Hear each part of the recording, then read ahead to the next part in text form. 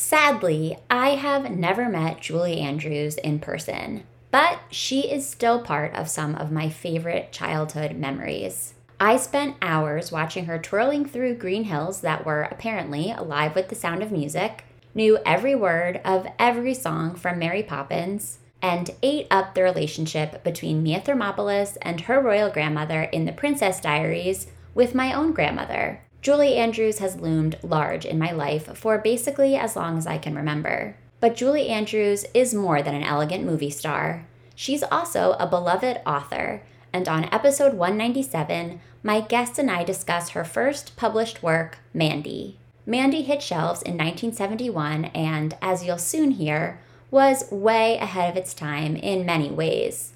I truly can't get over how emotionally complex the story is. Add it to the list of reasons to love Julie Andrews. Mandy tells the story of an orphan girl named Mandy, who stumbles on a magical cottage that she decides to secretly make her own. Mandy has been happy enough at the orphanage, which, to its credit, is not the kind of dark, miserable place we're used to seeing in literature. But she still longs for a different kind of home. For months, she sneaks away to the cottage whenever she can. When her hard work in the cold weather causes a case of pneumonia, Mandy finds herself welcomed into the home of Bill and Anne, who own the cottage and the property it sits on. Originally, the plan is for her to stay there until she recovers from her illness, but as you can imagine, she ends up sticking around a little longer. Don't worry, listeners, it's a happy ending for Mandy. Today, my guest and I discuss all of these plot points. We also fangirl over Julie Andrews, consider why orphan stories are so prevalent in pop culture and literature, compare and contrast Mandy to A Little Princess, chat about the role of luck in the novel, and look closely at the emotional complexity and mental health language used on the page. There is a very brief mention of sexual abuse early in the episode, so be prepared for that and skip ahead if you need to. Meet today's guest, Erin Rosa. Erin has 3 daughters, 2 feline and 1 human. She loves pop culture and celebrity anything. If you follow her on social, you're going to see a lot of food, cats, and books. Find her at Erin LaRosa Lit on Twitter and Instagram. Erin is a romance author, and her new book, For Butter or Worse, is out on July 26th, 2022. We are getting closer and closer to the 200 episode mark over here, and I would love to get the celebrations rolling with a few new 5-star ratings and reviews. If you're enjoying the show, please consider taking a few moments to post a rating or review on your go-to listening platform. You can also spread the word about SSR by posting this episode to your Instagram story. Take a screenshot of it, yes, like right now, add that screenshot to your story, and tag me at SSRpod so I can see when you post. Let's make this community even bigger and more fantastic.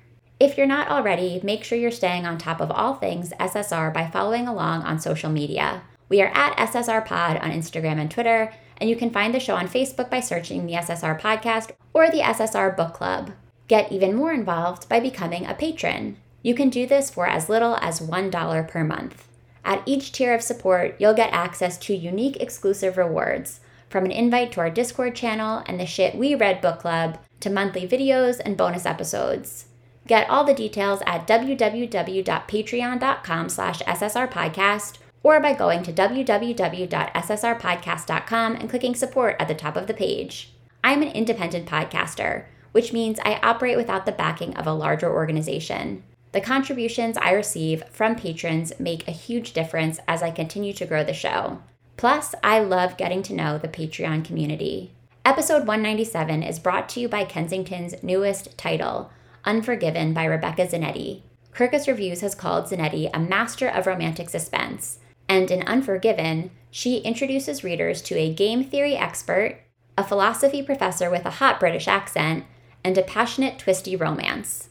You can find Unforgiven wherever books are sold. Find out more at kensingtonbooks.com.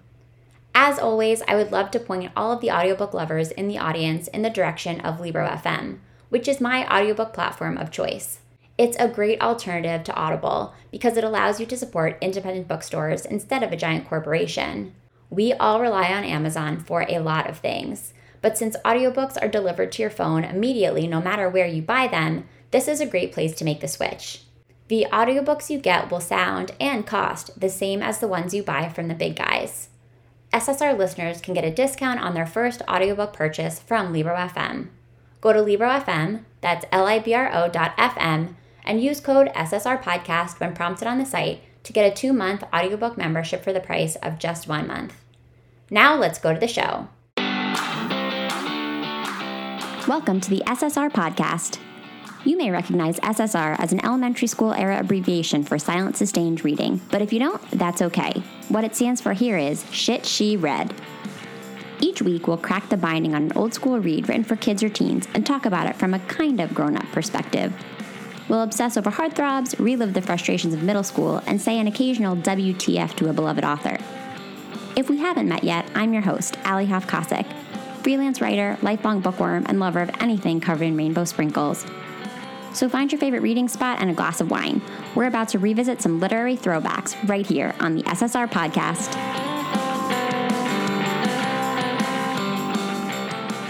Hi, Erin. Welcome to SSR. Thank you so much. I'm thrilled to be here. I'm thrilled to have you. I feel like I should be singing because we are talking about a book by the one and only Julie Andrews Edwards. It's important that we put Edwards at the end, but this is Julie Andrews we're talking about. Queen of Genovia, Lady Whistledown, perfection. Which is your favorite Julie Andrews? I mean, I am in this phase right now with my 2-year-old where all she wants to listen to is Supercalifragilisticexpialidocious. It's her favorite song to dance around the room to. So I guess I'll say Mary Poppins because she's helping me take care of my child, even though she doesn't know it. Okay, so you're really in a Mary Poppins moment right now. Right now in my life. Yeah. How about you? Oh, I am How Do You Solve a Problem like Maria all day, every day. I grew up sitting in my grandparents' basement watching on their huge, those big box TVs and it was on their brown and orange shag carpet left over from the 70s. And it was a constant rotation of The Sound of Music, Oklahoma, State Fair, occasionally Mary Poppins, but they really were more Rodgers and Hammerstein people. Yep. I know that those old musicals are problematic, but I love The Sound of Music and I will never stop loving it. You're not alone. Just magic. I'm going to sound old, but they do not make movies like that anymore. I think also there's something about Dame Julie Andrews where she just has this glow about her that a lot of movie stars have, but she's one of them. And it's anytime she steps on screen, she's kind of there's glitter just kind of around her without there actually being glitter. She's one of those people that really draws you in. Have you by any chance read her memoir? No, but here's what I did. I did a really deep dive on her after reading this book because I was like, where did she pull the inspiration for this? She has had such a wild and up and down kind of life, and especially her childhood, because I'm sure you're referencing this because you read it, so you must know all of these things that I'm referencing. Yeah, so I cannot recommend her memoir enough, specifically on audio, because she reads it. Yeah. And I have this very specific memory of that reading experience because I was riding the subway. I was going into the city to meet a friend from my home in Brooklyn back when I lived in New York, and the subway got stuck. And after living in New York for 8-9 years at that point, I had never experienced being stuck in a subway to this extent. No lights, no air, full scary shutdown. And I'm claustrophobic, and it was a packed subway. And Erin, I had Julie Andrews in my ears, and it really helped. And it was in a very dark part of the story because, as you referenced, she had a really tough childhood, which you would never guess based on the kinds of characters that she played. Never. And her soothing voice got me through that extremely scary moment. And I have to tell you that as I was reading Mandy, the book we're talking about today, I couldn't help but hear her. I heard her reading every word. Well, funny you should mention that because when I was looking for how to consume this book, I know that you kind of only listen to certain audiobooks. You're more of a nonfiction gal with audiobooks, right? Oh, you've done your homework about me. Oh, I listen to this podcast, don't you worry. So I actually found a recording of her reading Mandy on YouTube, and any of your listeners should look this up because it's a delight. It's a 4-part video. You can hear her reading every single word. It was so magical and lovely because this book is really lovely, and you just, like, hearing her voice do it, like, to your point, it just all works together. That's awesome. I'm gonna find the link to that and include it in the show notes. I'll also, listeners, grab the link to listen to her memoir. I believe it's called Homework on Libro FM, which is my listening platform of choice, and I'll include that in the show notes as well. I'll post it to SSR's Instagram too if you want to check that out this week, maybe for upcoming summer road trips. But Erin, let's get into Mandy. Why did you want to read this book for today's episode? Did you read this book when you were a kid, or was this totally new to you? So this was totally new to me, and I, felt actually pretty embarrassed that I didn't know that she wrote a lot of children's books, like not just Mandy, but many, many children's books, including one starring a cat. And I'm a cat lady, and I should be reading books starring cats, is my point of view. But I saw her name on the list of book options, and I was like, "Excuse me, Dame Julie Andrews wrote a children's book. I need to read this book." And so the other part of why I thought this might work for me is that I used to really be into orphan stories as a kid, like A Little Princess, Secret Garden. I don't know what it is about that, like, story of a girl whose family just either is killed or, like, they never had a family, but there was something about that that really spoke to me as a child, I think because I always had a little bit of that morbid curiosity of like, "Well, what would happen to me if my parents died? Like, what where would I go to an orphanage? Would I go to my evil aunt's house or, whatever?" And maybe a lot of other little girls had that. Fantasy is not the right word, but, like, kind of curiosity around that.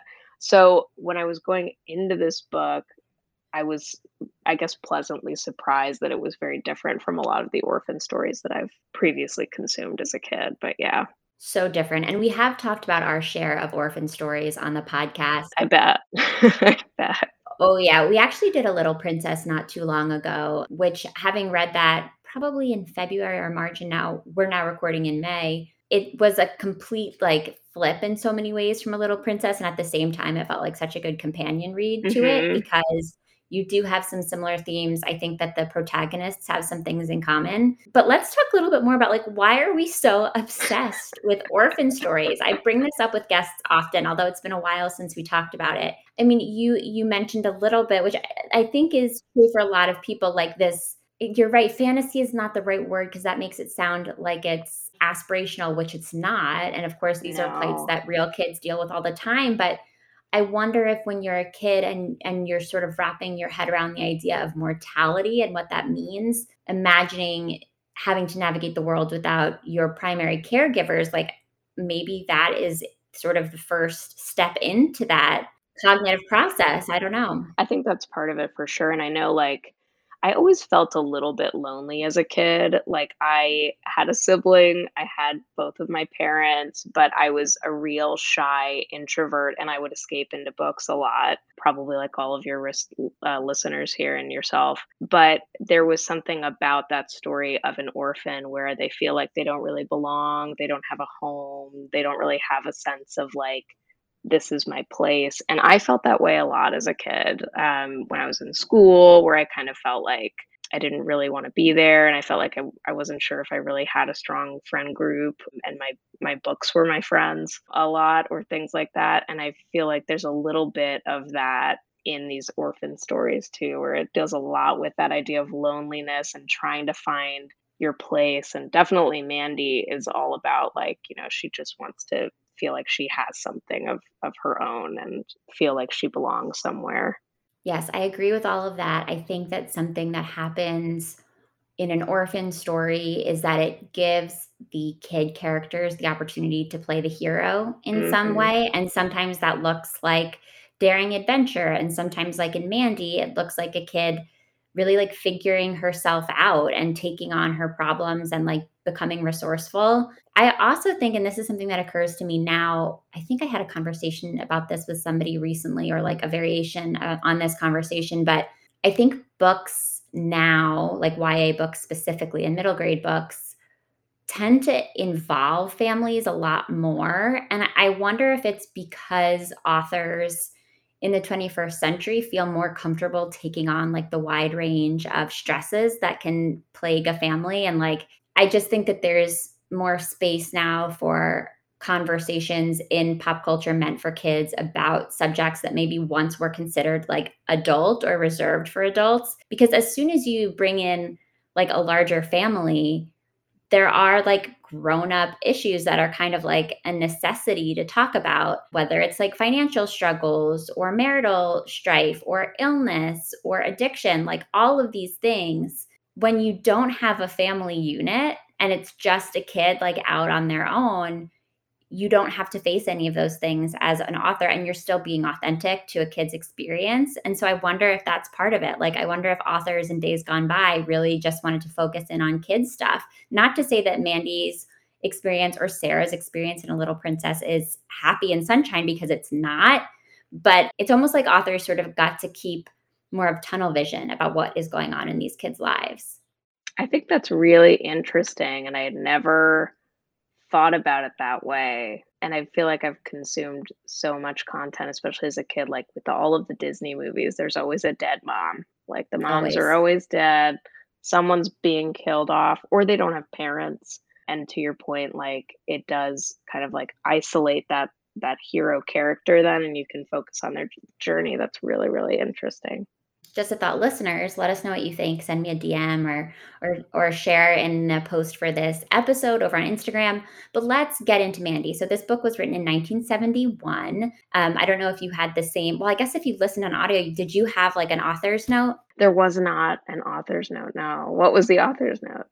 Okay, so the author's note is from our girl Julie, and I think, excuse any page turning listeners, but it was in the edition that came out, I guess, for the 30th anniversary of the book.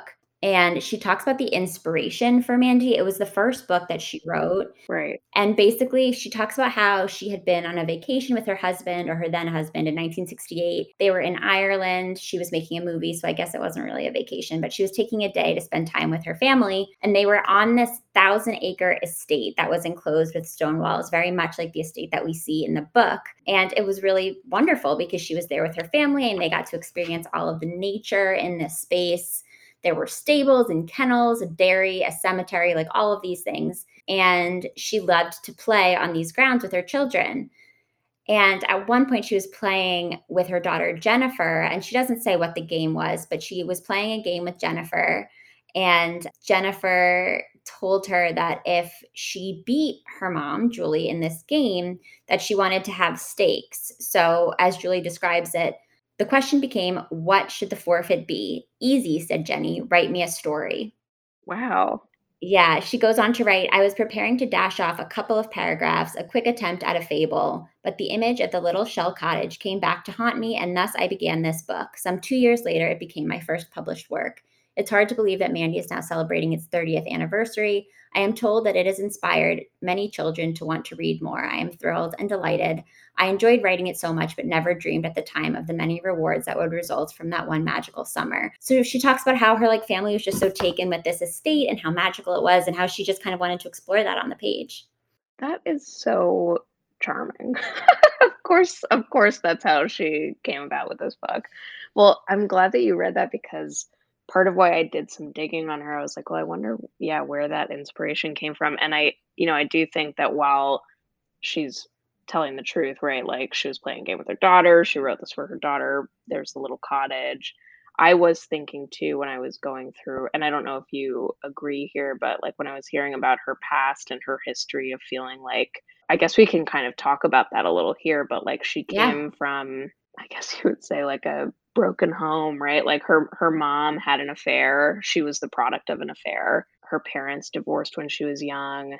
She lived with her mom, and her mom married a very bad, no good, terrible man who would try to get into bed with her when she was a teenager, and so she had to buy a lock for her bedroom door so that when he got drunk, he, like, wouldn't try to come in. And she talks a lot about feeling kind of, like, lonely and shuffled around. And when I was reading the book, and Mandy talks a lot about home and feeling secure, I was like, "Oh my gosh, Julie Andrews never felt secure, right, in her home. She never felt like she had a place or a family really because she was being shuffled around. She had to protect herself and look out for herself.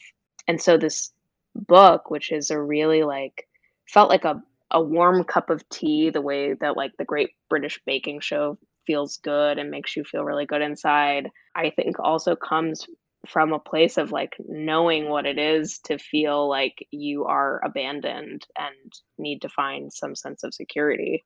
That's also beautifully said, and I agree, and I also think that what she's done here, and you mentioned this earlier, is that, like, this book turns the orphan story on its head in a lot of ways, and it's almost as if the author, Julie Andrews Edwards, is acknowledging, like, yes, there are kids like Mandy who go through terrible times because she was a kid like Mandy who went through terrible times. And it felt a little bit like she was rewriting history in a few ways in this book because of course there is such a happy ending where she gets the real home that she wants. But even at the beginning of the book, when she's in the orphanage, she has a pretty happy life. And so it's as if Julie Andrews Edwards, I feel like I like keep calling her different things, but It's so funny. Julie, it's so Dame weird. Julie, Dame Julie, Queen of Julie, Genovia, Lady Whistledown, yeah, Edwards. Jules, yeah, we could go on. Mary Poppins. It's almost like at the beginning even when Mandy is at her lowest in the book, like, she's still rewriting history because Mandy, though she is alone, is happy. Like, she Yeah. has been at this orphanage for so long that she's so beloved by everybody who is there, and, like, the woman who runs the orphanage is, like, lovely and not in any way like Miss Hannigan or any of the other, like, similar characters that we know from pop culture. I took notes on that lady. Yeah. Tell me more. They describe her as a matron who oversees 30 children, oversees the laundry, the food, the cleaning, and quote unquote maintains discipline, but make sure that the kids are all taken care of. And I was like, who is this woman overseeing 30 children when I can barely keep track of my 1 2-year old? But I did re listen to the beginning a little bit today. The only, because I also was like, well, she seemed pretty charmed. The only mention of unhappiness is like a little bit at the beginning where Mandy kind of confesses that sometimes she'll get, I think, what she calls an episode where she feels like a deep pit of despair and loneliness that she doesn't know how to deal with and will kind of get into like a crying, sobbing fit and call it like she's having one of her episodes. And it's mentioned up top and then I think never again. But I was re-listening to it and I was like, oh my God, that's so it was really broke my heart to like hear that described because I think so many kids also go through periods of their life where they have that feeling of just complete despair over, whatever little thing. But in this book in particular, because it's described in terms of like, I think she says it as like she doesn't have her parents and she doesn't have a home. So there's this pit of emptiness in her that sometimes bubbles up. I pulled out one line that says, "I'm having one of my attacks again," she would think, There it is, attacks. Yeah. trying not to let people see her tears. She does use the word episode also. Okay. And I did wanna dive in to the emotional complexity of this book because it is stunning and amazing. It's so different to anything that I've ever read for the podcast, especially written in this time period. We talk about this all the time on the show because we are fortunately moving in a direction as a collective, I think, where we're talking more openly about mental health, where we are, I think, most importantly, giving kids a language to use to talk about their feelings. We are teaching people of all ages words like depression and anxiety and how to use them and how to ask for help when they need it. And there are books that we've read for the podcast that were written many years ago where we have characters that seem sad, that are going through hard things. I often notice adult characters sort of secondary to the kid main character who, like, we can see a mom who is having a hard time because of a loss that she's experienced, or we get hints of the larger family having financial strife. But we almost never in books written, I don't know, prior to like 1990, maybe even 2000, see the word depression, depressed. We never see a young character. And I would take that a step further and say, like, a young girl have permission to like be fully emotionally complex and realized. And that is who Mandy is. She is charming. She is this like magical little 10-year-old who is building a garden and enjoying the outdoors and has all of these dreams of like making her home somewhere new. But she also pretty openly talks about being sad and being alone. And I just have never read anything like it. Even I think more contemporary middle grade hints at this, but this is like really direct. Yeah, there's a lot of moments where she kind of expresses her wants and desires, and it all ties back into how she's feeling and experiencing things. Like, there's this one part where she's kind of fantasizing about, she's found this abandoned cottage. She wants to redo it so that it's a cottage of her own where she can go live, and she's in a store and sees little packets of tea and biscuits, and she's fantasizing about like, "Oh, wouldn't it just be incredible if I could earn enough money to buy some tea and biscuits, and then my house would feel complete and I would feel happy," kind of acknowledging that at the moment she doesn't feel happy, and if she can kind of fulfill this fantasy of hers, she feels like, all of her problems will be solved. And I think also later in the book, especially when she's kind of been rescued, she catches pneumonia because she's working so hard at the house, and it's her deepest desire to be there, and she's afraid it's about to be taken from her, so she goes there and then is brought to the property owner's house and just feels like she's in this big warm environment that isn't really hers, but she's been in it, and she can feel her enjoying the fact that she's being taken care of for maybe the first time in her life, like having parental figures, but the sadness that maybe the matron from the orphanage will come back and take her back. And all of those emotions are expressed, to your point, like they really go through the range, and I felt for her in those moments where I was like, "I don't want you to be taken back to the orphanage either, Mandy, like, please stay there." Yeah, please stay there. I hope nobody takes you away. So yeah, I mean, to skip to the end of the book, which you just described, Mandy gets the opportunity to go stay at the home of the Richardsons because she's too sick to be moved. And they fall in love with her, obviously, because she's Mandy. And much like Julie Andrews, like you can't help but fall in love with her. And like you said, Erin, like she's really happy, but she's also really sad, which is, I think, a feeling that like so many of us can connect to. I pulled out one line that says, "It was a surprise to discover that feeling this good was actually a painful experience." Mm. And even as I read it out loud now, like I love that because I think, and I don't have kids, but so I'd love your take on this being a mom and being a human, of course.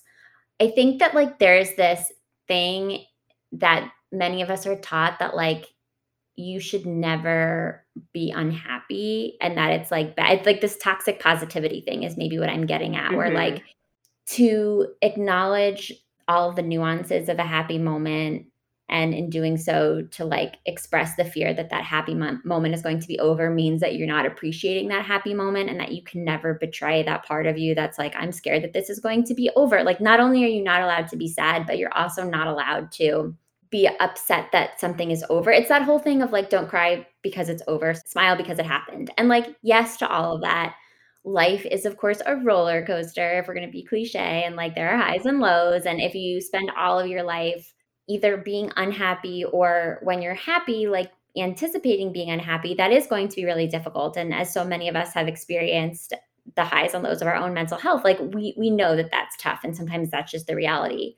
But I really enjoy in this book, and I think it was probably very ahead of its time, that Julie Andrews is like giving kids permission to be like, no, like it's okay to kind of like feel crummy about stuff, even if you're happy. Yeah, and I think especially when you remember this was in the '70s that this was Yeah. published, because I am a child who grew up in the predominantly '90s, and my parents were of the type of like, "Don't cry, you're okay. Everything's okay." And I think that was like a big kind of trend at that point. It was like, "You're okay. It's okay. Don't worry about it," kind of thing, and we as a family didn't really talk about our emotions a lot. And so yeah, I think this is extremely progressive, in showing, it's okay to be sad, it's okay to want to be happy, it's okay to be confused by those emotions and not sure how to deal with them.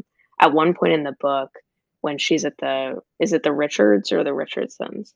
I think it's the Richardsons. Richardson's house. She's so happy and afraid of the happiness going away that I remember she just shuts her eyes and goes back to sleep because she doesn't want it to go away. And, for me, like raising a 2-year-old right now in Los Angeles, especially, probably, everything is extremely, and a lot of the parenting books now are catered toward like, you need to acknowledge your child's feelings. You need to tell them it's okay to be sad, ask how they're feeling, do check-ins. At my at my daughter's school, they have a emotion book where they have 32 different emotions with matching facial expressions. So if your kid is like feeling overwhelmed, anxious, whatever, they like bring the emotion chart to the child and are like, "How are you feeling? Can you point to one of these faces?" So that they have like all of these different ways to express, I'm feeling this way in this moment, or whatever. So it's a totally different world, at least in Los Angeles, versus how I grew up, and for sure how it was when this book was first published. I would be like, "Can I point to all of these feelings at the same time at every minute of the day?" Yeah, it's all 32 for me. Always, at all times. I wanted to read a couple of other lines that I thought really captured this emotional complexity. She submitted to the worst depression of her whole life. I mean, I'm just gonna pause there to say I cannot believe that that gets to be in a children's book written in 1971. Right. She tried to tell herself that it was selfish to feel this way after having had such a wonderful Christmas. She was so much luckier than the other children at the orphanage, but it didn't help because although she felt guilty, she wanted desperately for the happiness to go on. She wanted to hold on to it and keep it for always. Ugh. A bit later on, we see, but now she was not prepared to settle for anything less than she had already experienced.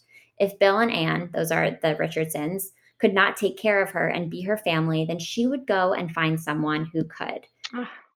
These lines just break your heart. They break you, and I think what we're seeing is this character who is emerging into somebody who is learning to advocate for herself emotionally, which, like, I'm still learning to do as a 31-year-old. Yeah, my therapist and I have a lot of conversations about that.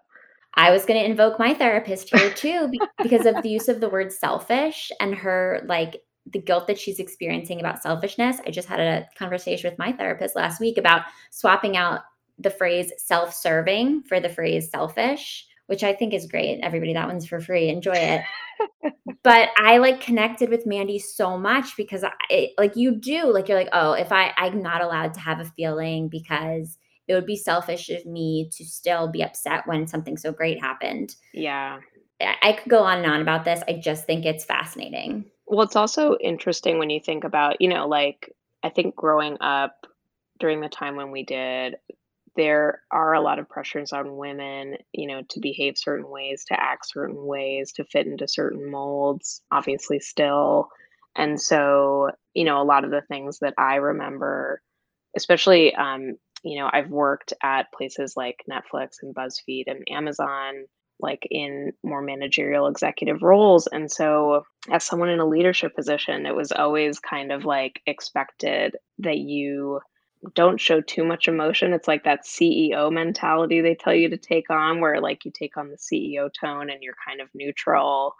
And I always had a really hard time with that because I'm a very empathetic person and I just take on a lot of emotions. And I think that actually made me stronger as a person. But I remember a lot of the coaching that I got was to kind of turn off any kind of emotion you had, stay really neutral. And the times when I felt like I would speak up or express how I was feeling, I was then treated a little bit differently by male colleagues. So I think it also is indicative of like the fact that Mandy is a little girl, and telling a lot that she's able to express herself is so empowering for women to read. Even today, like us reading these now, I'm like, yeah, of course she should not like settle for anything less than what she's gotten used to. Like that's a great lesson.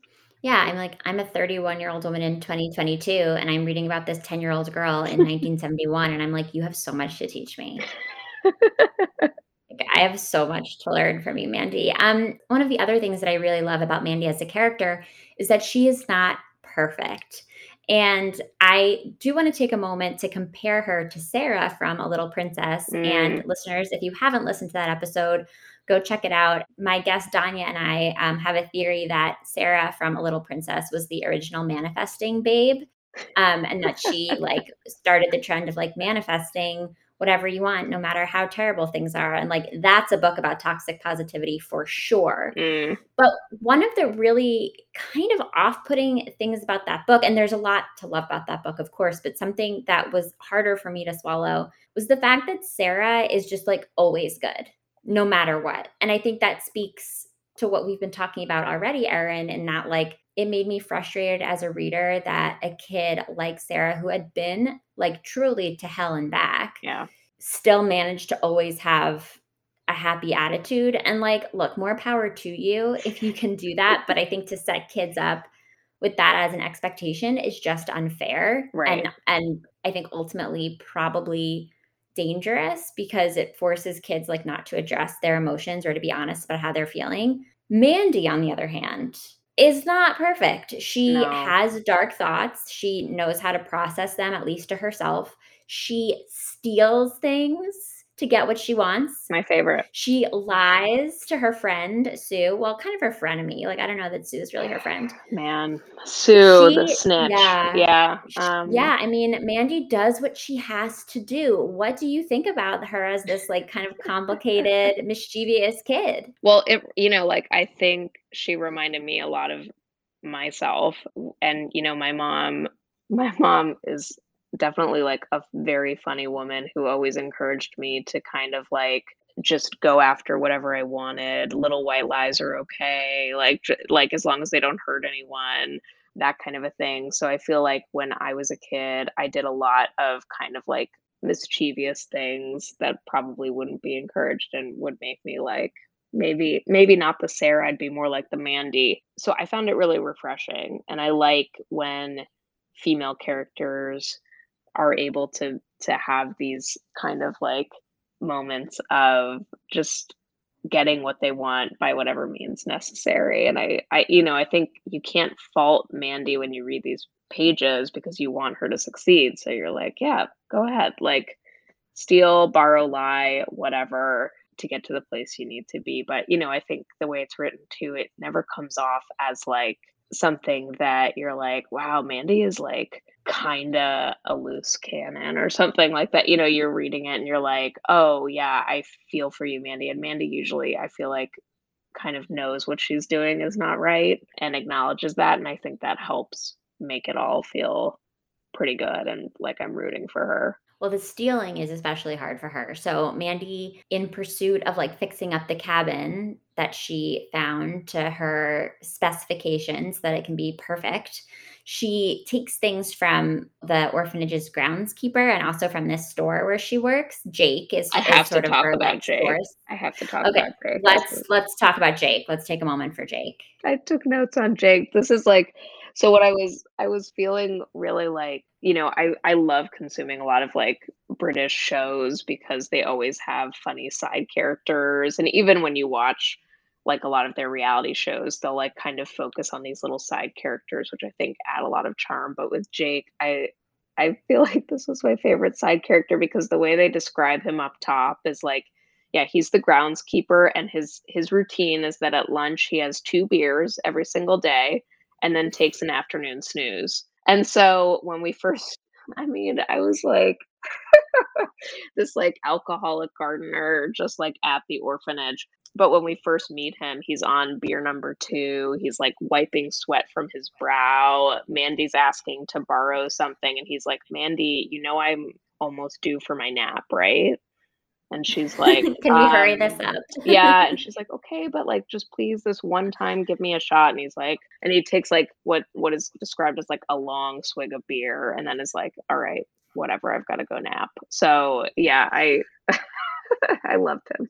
Yeah, I loved him too, and he with his unique routine plays a role in helping Mandy to like sneak some things away that she doesn't want anybody to know about. And Mhm. when the matron Birdie, who is the head of the orphanage, catches wind of the fact that things are disappearing, she like addresses all of the kids. Kind of one of those moments where it's like somebody can step forward and be honest, or everybody's going to get in trouble. And I love the fact that Mandy like both feels really guilty in that moment, but doesn't own up to Let me it. tell you something. When I was in 6th grade, there were a big box of cookies on the table. They were, sprinkle sugar cookies, okay? So no one can resist those. No. They were unopened. I did not know what they were for, but I took them and I fed them to my 6th grade class. Turns out they were for the 2nd graders. It was like their field day. A mom had brought them in. So all of the 6th graders were brought into a assembly room, and because they were sprinkle cookies, our hands were covered with like all of these sprinkle colors all over our hands, right? So we had to show our hands. Everyone had Right. the evidence on their hands, and it was one of those things where they were like, please step forward. If just one person steps forward. Now, let me tell you something. I did not step forward, okay? But it was eventually someone ratted me out. A Sue among my class ratted Mm. me out, and I had to write an apology letter to the 2nd graders and reimburse them the money for the cookies. So, anyways, I feel Mandy very deeply in this moment. And I think she did the right thing. I think you are Mandy. Thank you, Allie. Thank you. Real compliment. I mean that in I the I best feel that possible way. very deeply. Yeah, thank you. I needed that I'm today. glad. I'm so glad. Well, let's talk about Sue because we've mentioned her. So Sue, like I said, So, is sort of Mandy's frenemy. They're roommates, and of course, like we all have complicated relationships with our roommates, including yes. our partners. Sometimes, if Yes. you happen to cohabitate with a partner, it's complicated. Sometimes my husband is my frenemy. Yep. It I it hear is what you. it is. Yeah. Yeah. So, Mandy, like, loves Sue, but also Sue drives Mandy nuts. She seems annoying. Like, right She up was top, she seems annoying. annoying. She needs to be entertained all the time, Yeah. and you have to have some empathy for her because, like Mandy, this is a little girl who is alone in the world. We don't know her backstory. We don't really know, like, what's brought her to the orphanage. Maybe she has a really sad story. She probably does, but she really needs Mandy's, like, constant attention, approval, validation, love, and when Mandy starts disappearing to go to this cottage that she found, Sue has a lot of questions. And I thought that the way that Mandy responded to Sue was so realistic. And again, like Julie Andrews could so easily have made Mandy this character who like immediately includes Sue or is at least like more honest with her and welcomes her into this adventure that she's on. But no, Mandy is like so real to the way that kids behave, especially kids who maybe feel as though they don't have anything that's their own. Like Mandy, even more than other kids, doesn't want to share because she's never had anything before. So why would she want to welcome somebody else into this like secret clubhouse that she's found, especially because she's an introvert? Like she's not a kid that wants to go play games at the cabin. She wants to go and like just kind of bask in her alone time, which like I am so in touch with. And I love that we get to see Mandy's very honest reaction to Sue, just quite frankly, asking too many questions. Yeah, I know. It happens pretty quickly in the story where we meet Sue and Mandy mentioned she's gonna go on a shopping trip or something like that. And Sue was like, "Oh, can I come with you?" Mandy is like, no, girl, but I'll show you what I get afterwards." She Yeah. offers her this little biscuit of goodie. And then later we meet Sue and Sue's like, "I looked for you and I couldn't find you. And like, where were you?" And poor Mandy is like, trying to live my life, hun. Like, please leave. And yeah, like right up top, Sue is just really like all up in her business. That would drive me nuts. That's like not the kind of friend you want.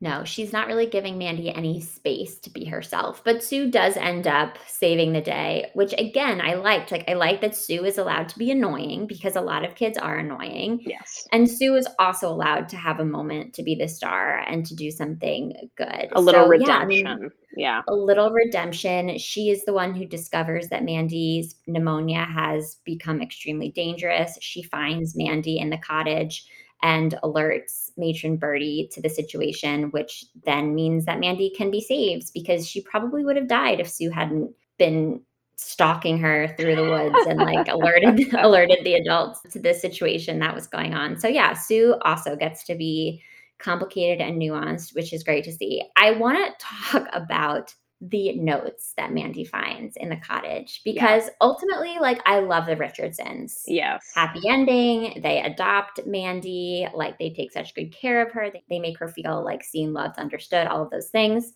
Love them. I do have some questions about Bill Richardson, who again is the owner of the land on which the cottage sits. Yeah. And we find out at the end of the book that he is the one responsible for writing a series of notes that Mandy finds, one of which says, "For the little girl who comes here, hope you like the garden, an admirer." It's the last part for me. Because he had seen her. Right. Like, it's not as though he just noticed that somebody was hanging out there. He later on tells Mandy that he saw her and he was like, "Oh, yes, like, I saw that you were a little girl who was hanging out on my property, and I wanted to make you feel special." Mhm. I know that the phrase "an admirer" can be taken in many different ways. Yeah. The verb "to admire" has many definitions. I'm sure we could analyze them in depth, but the way we think about the phrase "an admirer," especially when it's signed on a letter, it has a certain implication that, like, did not feel great to me coming from a grown man to a 10-year-old I girl. think the other part that adds to it is that at the beginning of the book, she talks about seeing an estate where a lonely prince might be living. And then later when he comes to rescue her from the cottage and she's in this like, pneumonia haze where she's like half seeing things, she describes him as a white knight on a horse coming to get her. And so then later when she kind of comes to in his home, she realizes that he is the white knight who saved her. And I think those combined with the note for me made it feel a little bit where it was like uncomfortable. And like I know that that was not her intention, but those couple of things together felt a little icky to me. And I also hope that you're going to touch on the mom's description of her soon to be stepbrother or brother, because that was really awkward as well. Yeah, the men in this family, and I guess just to wrap up my thoughts on Bill, like, I think part of the reason it felt icky was because he turned out to be so not icky as a Yeah, human, like, he was so lovely. I wonder if the note would have bothered me, like, a little less if he maybe did have some weird intentions or seemed predatory in any way, but Bill doesn't. Bill's, like, no, wonderful, and so it was strange that like, I just didn't buy the fact that he would have at least by 2022 standards, like a guy like Bill Richardson wouldn't write that note. But yeah, so Anne and Bill have this son named John, and he comes home for the holidays. And Mandy's upset about this, which I get because she's had the Richardsons all to herself for this whole time. And then she finds out casually that he has a son, which, like, weird that they didn't mention that earlier. And I don't have all of the descriptions written down, but Anne, like, basically acknowledges the fact that, like, her son is, like, tall and handsome and yeah, all of she, these things. yeah, And then Mandy gets really flustered by him when he shows up because he's a few years older, and I would imagine Mandy hasn't really been around a lot of boys her age. And Anne says, "I think if I were your age, I'd be rather overwhelmed by him. You feel you should try to like him because he belongs here. It must be very intimidating, especially after your illness. He must make you feel you could never keep up with him." Again, Anne is lovely. I love her. I actually like the fact that she, like, leveled with Mandy in this way. I mean, she's kind of talking shit about her own son, which is messy, but, like, I like that she's like, "I get it. He makes you feel a little uncomfortable. It's gonna be okay. I hear your cat, and I love that your cat is chiming in. Please do not feel like she's you need like, to quiet your Allie, cat out." please, I really agree with you on this. Yeah, Yeah, I appreciate it, Cat, whatever your name is. I like that they have that honest conversation. And at the same time, strange that you're like, "I know, my son is, like, so intimidating." yeah. And the other way that the first way she describes him is she just says like, I think you'll find him very handsome. Oh, right, right, right. Which is just like I was like, "I think I know how this story is going to end," and that's sort of a weird way to describe your soon-to-be brother, but Yeah. okay, I will look past this. Yeah. The other subject that I wanted to make sure we discuss before we start to tie up this conversation is the matter of luck. Because there's this question of luck that's brought up several times throughout the book. In the first case, Sue describes Mandy as lucky. She's like, "Oh, Mandy, you're so lucky. Like things like this always happen to you. Of course, you would be the one to find the cottage." And then at the end of the book, Mandy kind of repeats this back to Bill after she's been brought into their home. And Bill says, "I suppose luck does have something to do with it, but you're a very special little girl. And I think you're strong and not afraid to go looking for your life. I think you could be a good example to the orphanage children." And I don't quite know what I think about all of this. I think the question of like luck is obviously a much bigger conversation. People have strong feelings about it, and everybody, of course, can draw their own conclusion about that. I think this question of like being lucky versus like being special, like that was really interesting to me as a message being communicated to children. And I just wondered if you had any thoughts about that. Well, the thing is, like, for me, in reading this, like, none of what Mandy does or experiences felt like luck to me.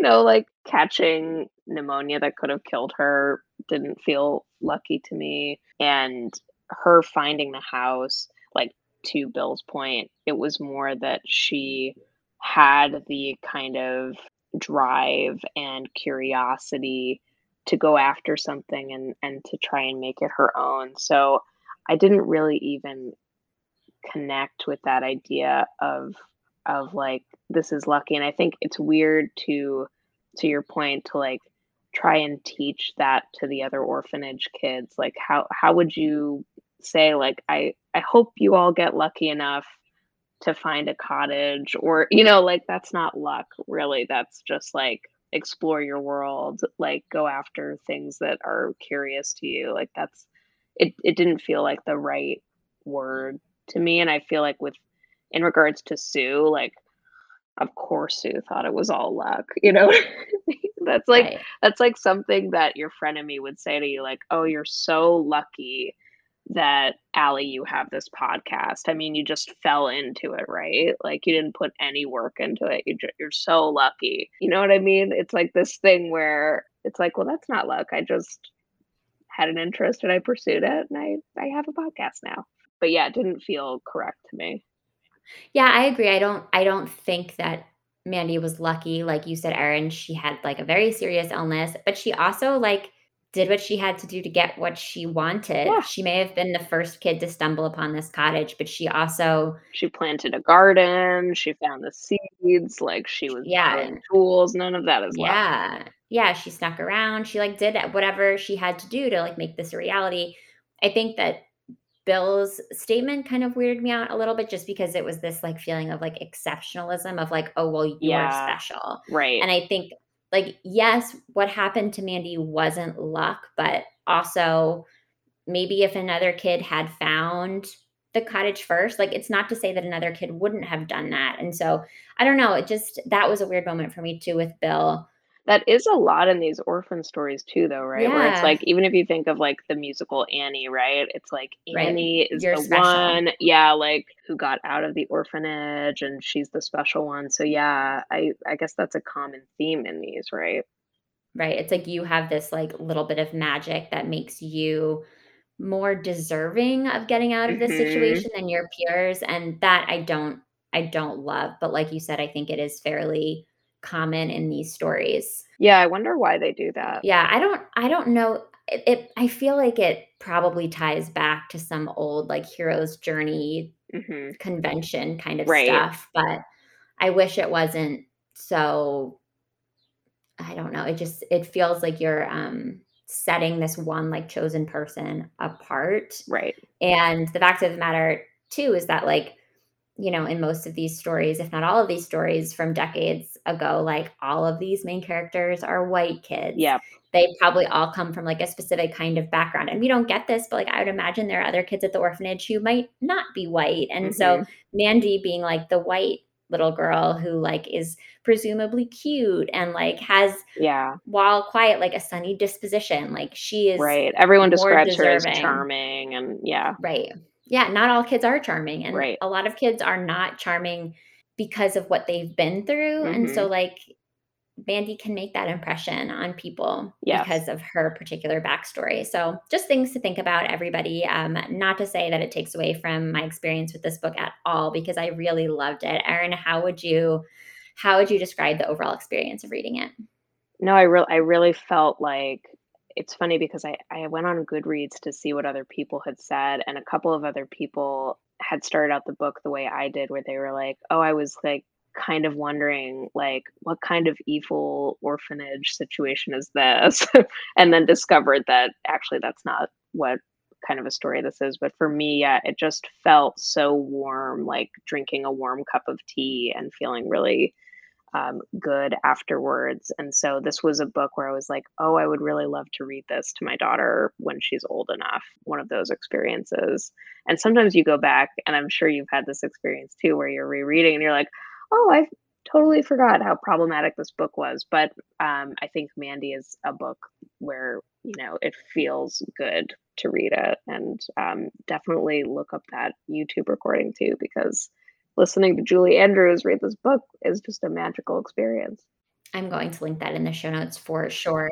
This book, now that you mention it, the way you described it, Erin, it reminds me of like an aged up Madeline a little Oh, bit. yeah. Like Mandy is sort of like an older Madeline. I think Miss Clavel is like sort of a Madame Yeah, Birdie, matron Birdie kind of character. So if you love Madeline, Mandy is great. And if you do decide to read this to your daughter, please let me know how it I goes. will, yeah. Other than Mandy, Erin, what have you been reading lately that you would recommend to our listeners? So, I've been on a bit of a romance, bender, but specifically with books that are maybe not contemporary romance, which is weird because I write contemporary romance. So, I'd love to give one contemporary romance book that I read recently that I absolutely loved is Love, Hate, and Clickbait by Liz Bowery, and it's an enemies to lovers story. It is so funny and smart and quick, just like a quick summer beach read. And I want to also give kind of a less contemporary, out of the box one that I'm reading, which was, I would say, Cold Wicked Lies by Tony Anderson, which is an Okay, FBI romantic suspense book, which I had never read before and was really pleasantly surprised. That book involves a cult, and I'm very into cults. I kind of like same. get obsessed with them. Yeah, so I found it really interesting. Well, those both sound really good. I love the title of the first one. Love, Hate, and Clickbait is a great title. Oh, it's so fun. I know. It's really, really fun. It just came out this year. Great. Well, I will include links to both of those recommendations in the show notes for this episode.